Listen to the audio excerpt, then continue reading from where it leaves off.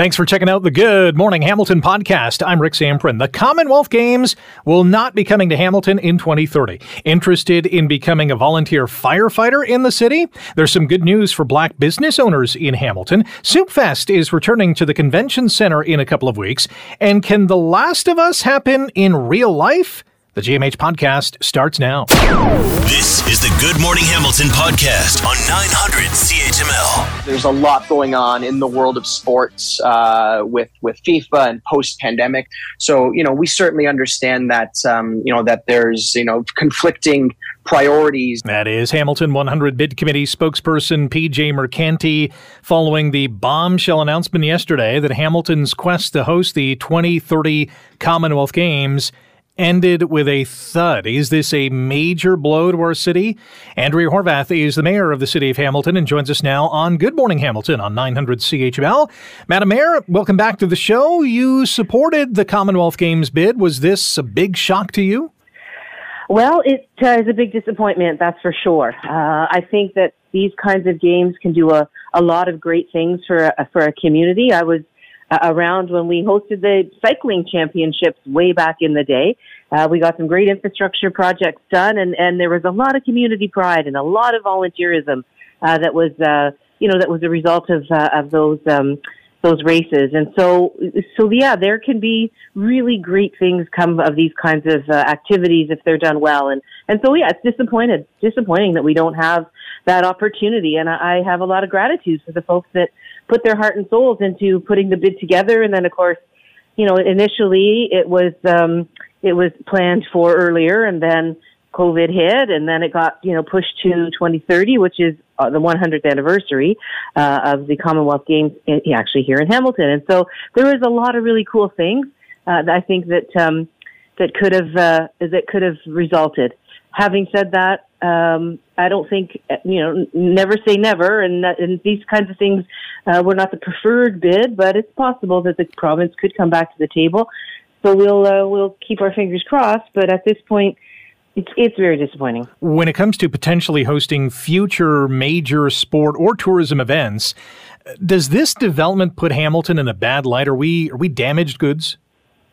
Oh, I don't think so. I don't think so. I think ultimately it was always going to be up to the province of Ontario to determine whether they wanted to come on board. There's no doubt that it's an expensive proposition, and I assume that the province has got other priorities right now. But no, I don't think that it causes us any kind of long-standing problem in terms of our reputation at all. As you know, this bid was heavily reliant on investment from the private sector and funding from upper levels of government. How big of a missed opportunity is this in terms of not realizing those, infrastructure projects that could have been associated with this? Well, as I said, I mean, those things are always they're always helpful. We have a lot of infrastructure needs, as you know. We have housing needs. We have other needs in our community, and these games are often a way to help us do that. But we still have a plan going forward to deal with our assets and to deal with our needs, and that's we're just going to have to continue along that path. Yeah, it would have been nice had we had that opportunity to benefit from the games, but as I said, it's it's not over till it's over. The province might have a change of heart, but in the meantime, we're just going to have to soldier away at the things that we need to get done for the people of the city of Hamilton. We only got about a minute. Are you committed to try to entice the province to change their mind? Well, this has been a bid that's been led by a community collective of folks, right, of community leaders from the private sector, if you will. So, I'm happy to make send the letters and make the calls. I did raise it with the Prime Minister when he was here. So I'm working from their requests. If you have too many people doing too many things, sometimes it can create a bit of confusion. But I certainly have been sending letters of support as necessary. I've mentioned it when I've spoken to people from other orders of government, and as you said, I was very supportive for the entire time, including during the campaign, because I have seen the benefits of these kinds of activities. So we're just going to keep on working together to see where we can end up. Ms. Horvath, we'll have to leave it there. We're plumb out of time, but I appreciate your time this morning. Thank you. My pleasure, Rick. Take care. That is Andrea Horvath, the mayor of the city of Hamilton, commenting on the 2030 Commonwealth Games not coming to this city. There is, I guess, the door is open just a wee crack in terms of PJ Mercanti's comments on how it doesn't look good. They're going to regroup. And hey, if the province change its mind, we'll be right back at the table. It doesn't sound like the odds are in their favor, but we'll continue to follow this story in the days and weeks and who knows, months ahead. You're listening to the Good Morning Hamilton podcast from 900 CHML. Commonwealth Games on the lips of many today, and rightfully so. Huge bombshell dropped yesterday that Hamilton is not going to host the 2030 Commonwealth Games. It's the focus of our Twitter poll question today at AM900 CHML. Are you happy about this? Are you mad about this? Are you indifferent? At AM900 CHML is the place to go. 49% say they're glad. 43% say, meh, I couldn't care less. And 8% are mad. They're upset at this latest development. You can text me your thoughts on this topic, 905-645-3221. Got a text from Dean who says, glad the Commonwealth Games are not coming to Hamilton. You can also send me an email, rick@900chml.com. It was, as I said, a bombshell of an announcement yesterday. Our bid team is unfortunately going to cease operations, until such time that circumstances warrant and the province reconsiders. We'll be open-minded to reviving the efforts, but as of today, our bid operations, will stop. That is PJ Mercanti, the leader of the Hamilton 100 Bid Committee and the spokesperson of that group that was trying to bring these games to Hamilton, and it just did not work out. The Commonwealth Sport Canada group said, listen, Hamilton, you're no longer Canada's preferred candidate. There are some people who are happy about this. As you can see in the poll results, some people are quite upset. Greg Dunnett is the president of the Hamilton Chamber of Commerce and is here to join us to offer his thoughts on this topic here on Good Morning Hamilton on 900 CHML. Greg, welcome back to the show. How are you? I'm doing great, Rick. How are you doing this morning? I'm good. What was your reaction when you heard the announcement yesterday? I think, I just first and foremost want to say, the team at Hamilton 100, they really need to be commended for even thinking about a project as big and bold as this. So that's where I'm disappointed for them and for our city. I think it was a really ambitious initiative, and it was really going to be a showcase to celebrate the city that we all get to call home. I look at it from a few folds as just, it would have helped to showcase the continued build out of our downtown. We've got this entire downtown revitalization going on. This would have had an incredible economic impact. And I think from that perspective, it's a lost opportunity to showcase our city and to really have another city building project going on that was going to help. There's public housing in the bid and infrastructure investments of several parks in our community. And then I think too, and my background is in sports and entertainment, but this would have been another step in building Hamilton's profile as a tourism destination, not just on the national scale, but on the international scale. We've been able to host big events and concerts like Blackpink. We've got the Grey Cup coming back. We've got the Canadian Open coming. And this would have just been another chance to profile our awesome city, which we had that opportunity with the Pan Am Games. And I think we saw, I think it's there's strong evidence that the economic impact throughout our city was there for that event. So I'm disappointed. I listening to PJ there. We're maybe the door's not completely slammed, even though they've shut down operations. But I think we just have to take that wait and see approach. But at the moment, disappointed. This is, an event that would have been held 7 years from now. But even so, whenever you were speaking to a local business owner or a business network or just the group of businesses in town, were they excited about the possibilities that these games could potentially bring to the city? Yeah, I think we always see that ripple effect throughout the community when the events like this come to our city, right? If you were downtown last December for Grey Cup, all the restaurants are full for several days. And I think that's where the excitement comes in that, there's just a energy that comes into the community, and there's people who wouldn't traditionally visit our city. They come here, they see all the great things we got going on. They're more likely to come back. And I think that's where the excitement, you're right, Rick. I think, for businesses in our community with the labor shortages and the looming recession and the impacts of COVID and inflation, right now, I think a lot of businesses, especially small businesses, are looking day to day, but opportunities like this where they could look to something that was exciting and something that was going to help their business, they were very excited about that. I can imagine. Greg, appreciate your time this morning. We'll touch base for sure down the road. Awesome. Thanks, Rick. Have a great day. You too. Greg Dunnett is the president of the Hamilton Chamber of Commerce, and he makes some good points in terms of legacy. And I know, this project, no major sporting event is ever perfect. But when we think of those iconic, memorable, feel-good kind of stories like the 2010 Vancouver Olympics, what a wonderful games that was. The Pan Am Games, you may not have gone to every event, but heck, we got a new stadium out of it. And that new stadium has provided us with one and soon to be two Grey Cups over the last number of years. So those types of things we're going to miss out on not getting the 2030 Commonwealth Games. And from a sporting perspective, me being a sports fan, it's I think a missed opportunity as well. It's too bad. It's unfortunate. You're listening to the Good Morning Hamilton podcast from 900 CHML. Have you ever wanted to be a firefighter? Lots of people do. Have you ever felt the urge to volunteer as a firefighter here in Hamilton or wherever you live? Well, it sounds like not many people are answering that call, at least not to the degree that they once were.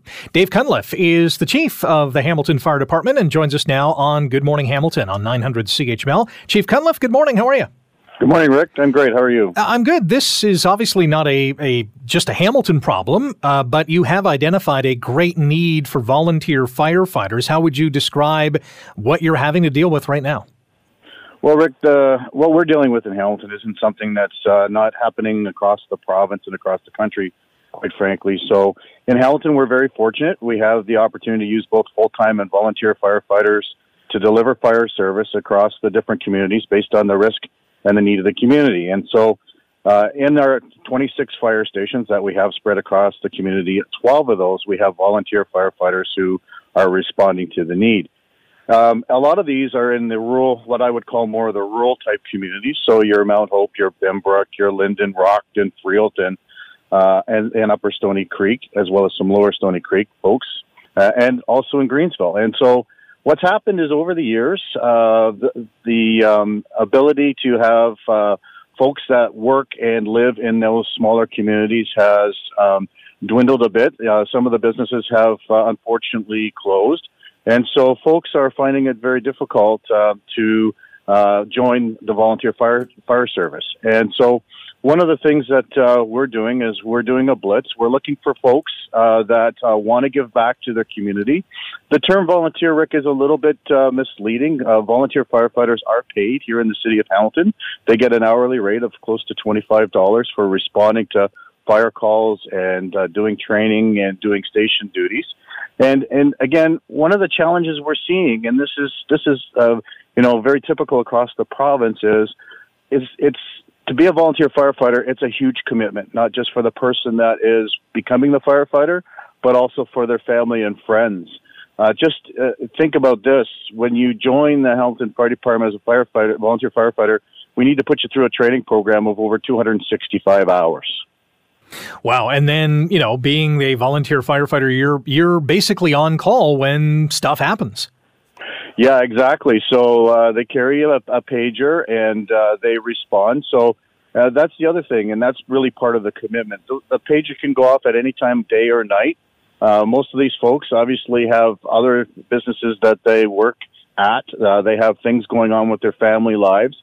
And so, when that pager goes off, they take a look at what's happening in terms of their situation, and are they in a position to respond? And certainly, that means potentially leaving work to respond to the fire hall, leaving a family function to respond to the fire hall, or, in the middle of the night, getting up and responding to help their community. So it is a huge commitment. But you know what? There's a lot of people that get a lot of personal satisfaction in terms of being able to give back.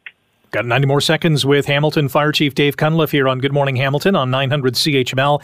How many vacancies do you have, and has that put a big strain on the fire department? So right now, currently across all of the 12 stations that have volunteer firefighters, we need 37 people. That really breaks down to we have 8 stations across the 12 that have got current vacancies. We need folks in Upper Stony Creek as well as Lower Stony Creek and Arvin Avenue, Bimbrook, Mount Hope, Greensville, Linden, Rockton, and Freelton. Those are the areas that we're focusing on at the moment. How long is this blitz going on, and what's the likelihood of you going to fill all those positions? Well, the blitz goes on 12 months of a year, Rick. We don't stop. It's really important that we maintain a viable and sustainable volunteer division. They are a key component of our ability to deliver fire service here. And so we have it open 12 months of the year. Folks can go to the city website and under employment opportunities and look at volunteer firefighter. It gives a complete description of what we're looking for and what they need to do. And we're in the process right now of going through the applicants, and we've got a class starting in February at the end of this month, and then we're going to look to have another recruitment class start training in August. Wow, exciting times and really an exciting opportunity for someone out there who wants to give back to their community in a big way and help out people who are in an emergency situation. And Chief Cunliffe, we wish you all the best in attracting more people to this position. Well, thanks very much, Rick. I appreciate having the opportunity to tell people about the opportunity. That is Dave Cunliffe, Hamilton Fire Department Chief. And if you want to become a volunteer firefighter, go onto the city's website, fill out the application, and I'm sure Chief Cunliffe and his team will eyeball your resume and your qualifications and get you kick-started into that profession if you do qualify. You're listening to the Good Morning Hamilton podcast from 900 CHML. Exciting news on the way. This coming Saturday, I guess, would be the official launch of what is called the Southwestern Ontario Black Business Network. It's a new program by Empowerment Squared, and it's looking to reach various entrepreneurs and advisors in the city to register for this program. And here to talk about it is Joelle Cabesoso, the coordinator for the Southwestern Ontario Black Business Network. Joelle, this enterprise, this network sounds really exciting. It is very exciting. I've been working on this over the last couple of weeks because I'm still new to the program. But it has just been amazing. I keep asking my manager, if I can participate as well, because the offerings just seem like something that I know a lot of Black business owners in the city will definitely benefit from. So how so? What are they going to find worthwhile in this network?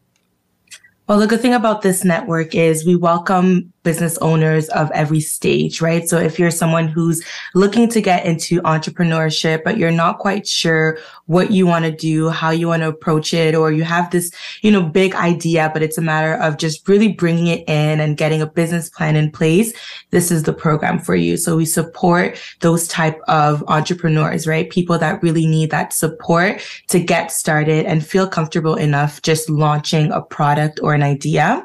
But we also, on the flip side, support entrepreneurs who have established businesses already. So if you've been in the game for a while, but you're now looking for maybe new and innovative ways to scale your business, or you're looking to add new services, this program also offers that kind of support. And it's really done in a mixture of ways. So we have the self-taught ways where there are some online programs that participants can enroll in and take themselves. But we also have workshops that are in person and facilitated by our partners across the city of Hamilton and Windsor as well.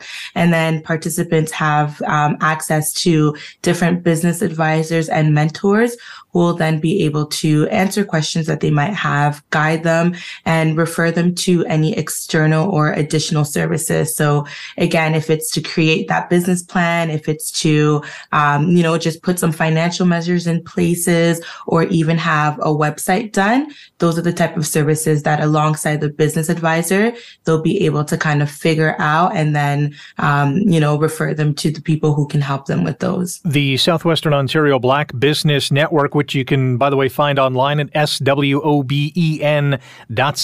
You're also looking for some mentors and advisors to participate in this program and share their information and their knowledge. How many people do you need? So right now, we need as much as possible. Our goal is to have 75 participants overall join the program. We are well on our way, but we are very much welcoming of anyone who needs that support. It's not often that on this side, right, in the Hamilton area, Niagara area, that we have these type of program. So we're really welcoming to anybody that can benefit from this, from the services that we're going to be offering. So if you are a business owner, if you have an idea, this is the space for you. And if you're also someone who's been in the industry for a while and you have that expertise and you're willing to mentor or, provide business advisory services, like we need you to come along and really just support and encourage these new businesses that are flourishing in the city. Our guest on Good Morning Hamilton on 900 CHML, Joelle Cabesoso, coordinator with the Southwestern Ontario Black Business Network. They're looking for entrepreneurs, advisors, participants to enroll in this new program that is being put on by Empowerment Squared. Again, more details online at swoben.ca. Joelle, what are some of the more common roadblocks or challenges that new Black business owners or would-be owners face? A lot of the challenges that some of us face is one, knowing how to get started, right? I think not really fully understanding the incorporation process. What does that look like? What does it mean to be a sole proprietor, to have an incorporated business, and even just where to incorporate? I've had a few potential participants ask me, okay, well, where do I start? Like, how do I get incorporated? So even just knowing where that information is and what would be the best type of incorporation for your business, right? If you're just going to kind of, again, be a sole proprietor, if you're going to go the full incorporation way, how do you do it? How much does it cost? So that's really one of the first challenges that Black entrepreneurs face. And then, of course, it's access to capital, right? Knowing where to access funding. Is it a grant that you're going to need? Is it having to apply for a loan? Is it getting into partnership with other businesses or other groups in order to be able to have access to that kind of money? So those are really, I would say, the main things that cause challenges for folks, whether you're getting started or you have an established business and now you're trying to get to the next step and just don't know how to raise that capital. It sounds like the Southwestern Ontario Black Business Network is going to be launching in grand style, and let's hope that a lot of people do sign up to become a participant, an advisor, a mentor, whatever the case is. swoben.ca is the website to do so and get a whole lot more information. Joelle, thanks for the information that you've shared. We'll certainly connect with you sometime down the road to get an update on how this network is doing. Awesome. Thank you so much for having me. I really hope that, the ones that need to hear this and contact us. They can easily reach me at my personal email, which is j.cabesoso@empowermentsquared.org. And I'd be happy to answer any questions that they might have. Excellent. Joelle, thanks for the time. Enjoy your day. Thank you. You too. That is Joelle Cabesoso, coordinator with the Southwestern Ontario Black Business Network, put on by Empowerment Squared. You're listening to the Good Morning Hamilton podcast from 900 CHML. We are getting a special event once again later on this month. It is the 21st annual Soup Fest. It's going to be held at Hamilton Convention Center by Carmen's this coming February 28th. And joining us to talk about it is the program director at Living Rock Ministries, Karen Craig. Karen, good morning. How are you? Good morning. 21 years. Where has the time gone? Oh, I know. And you guys have stood with us. CHML has just been such an amazing sponsor for all those years. And so many people have come out. It's an amazing event. People that didn't even think they'd like soup fell in love with soup. And it's just been, everyone looks so forward to it. Well, I've been to several of these Soup Fests. And for anyone who doesn't like soup, they should attend Soup Fest because the soup is phenomenal. Oh, I know. Everything you taste, you're just like, you can't believe it. And then, of course, what happens is people network. This is a great networking event because people are so excited about the soup they just tasted. They try to, they tell everybody behind them, like, come try this one. Like, it's amazing what happens on the floor. It's so much fun. It is so true. I was a celebrity server one year, and the talk about this, you got to try this one, all right? Did you try that one down over, down the way? It is such a great conversation piece. But at the end of the day, too, this is a major fundraiser for you guys. Oh, this is our big fundraiser and, really critical time right now. I mean, we're so excited that the city stood with us and there was pandemic funding to be a really core, really critical resource for youth in the core. But, that funding is ending and there's some really critical things that we want to sponsor and we want to retain. We've tried a lot of things. We're doing a lot more outreach, which is really important. All summer we were reaching out to parks and we want to do outreach more and continue that work. But yeah, the center is hopping for sure, and we really want to keep these vital programs going, for emotional support as well as, practical supports for youth, 13 to 25 that are frequenting the core of our city.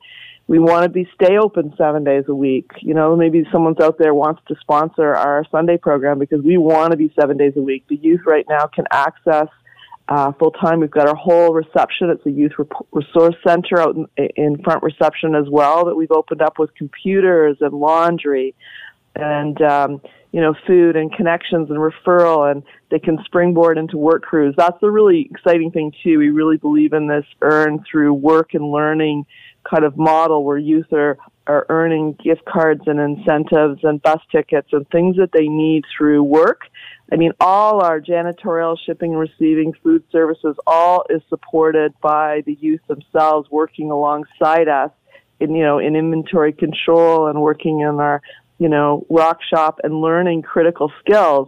And then, of course, our Tri-Rock program, funded through the federal government, we've got, youth going into 10 weeks, 8 weeks of training on site and then 10 weeks with a community employer.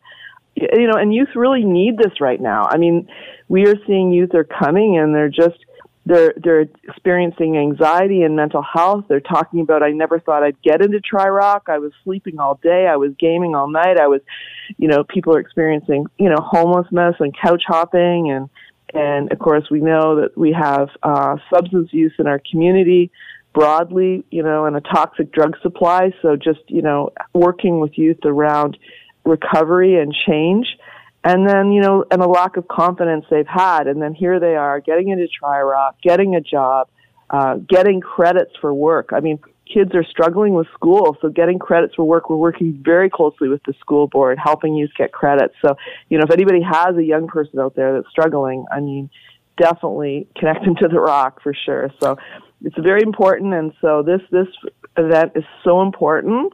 And if I I got time to list the restaurants? You do, but let me ask you a question. By the way, we're chatting with Karen Craig, Program Director of Living Rock Ministries, about Soup Fest. Is coming up February 28th. But before we get to the restaurants, you mentioned funding being tight. Fundraising, as we know, is hard in general.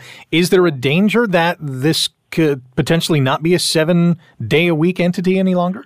Well, yeah, we're not sure. We're just because we want to be careful with our funds, and so that's why I said we just need to get some of our needs out there as well at Soup Fest so people can see what some of the needs are. And there's creative companies too that are doing fundraising events and stuff and are excited to come in and even experience the Rock. So that's something that happens too. So I just maybe there's some people that are coming in that may be in a position to support some of those things. So Soup Fest is very, very important for us.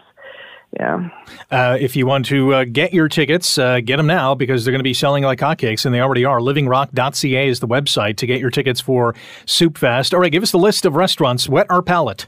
Yeah, I just, I'm so excited for them. They make this event. So it's, now I haven't seen Apothecary Kitchen, Afrolicious, Bakki's coming back in, Burnt Tongue, of course, Nina's, Chef Nina's Creative Kitchen, Flamborough Hills, Gage Park Diner, Green Machine Food Trucks, Hamilton Convention Center by Carmen's, Kelsey's Original Rolled House, Matt Shalat, Hadi Biscotti is coming back, Royal Botanical Gardens, Stuffed, Thirsty Cactus, and Unruly Smoothies is coming in, which people are really getting to know downtown. So, and I really want to thank, too, Grosso Hooper Law. They'll be taking your tickets as you come in.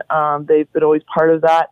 They are our platinum sponsor and have stood with us from day one. So that's our one of our big sponsors, Grasso Hooper Law, and we're just really, really grateful for their support and just standing with us yet again. It is. So there's lots of beautiful sponsors that are coming in.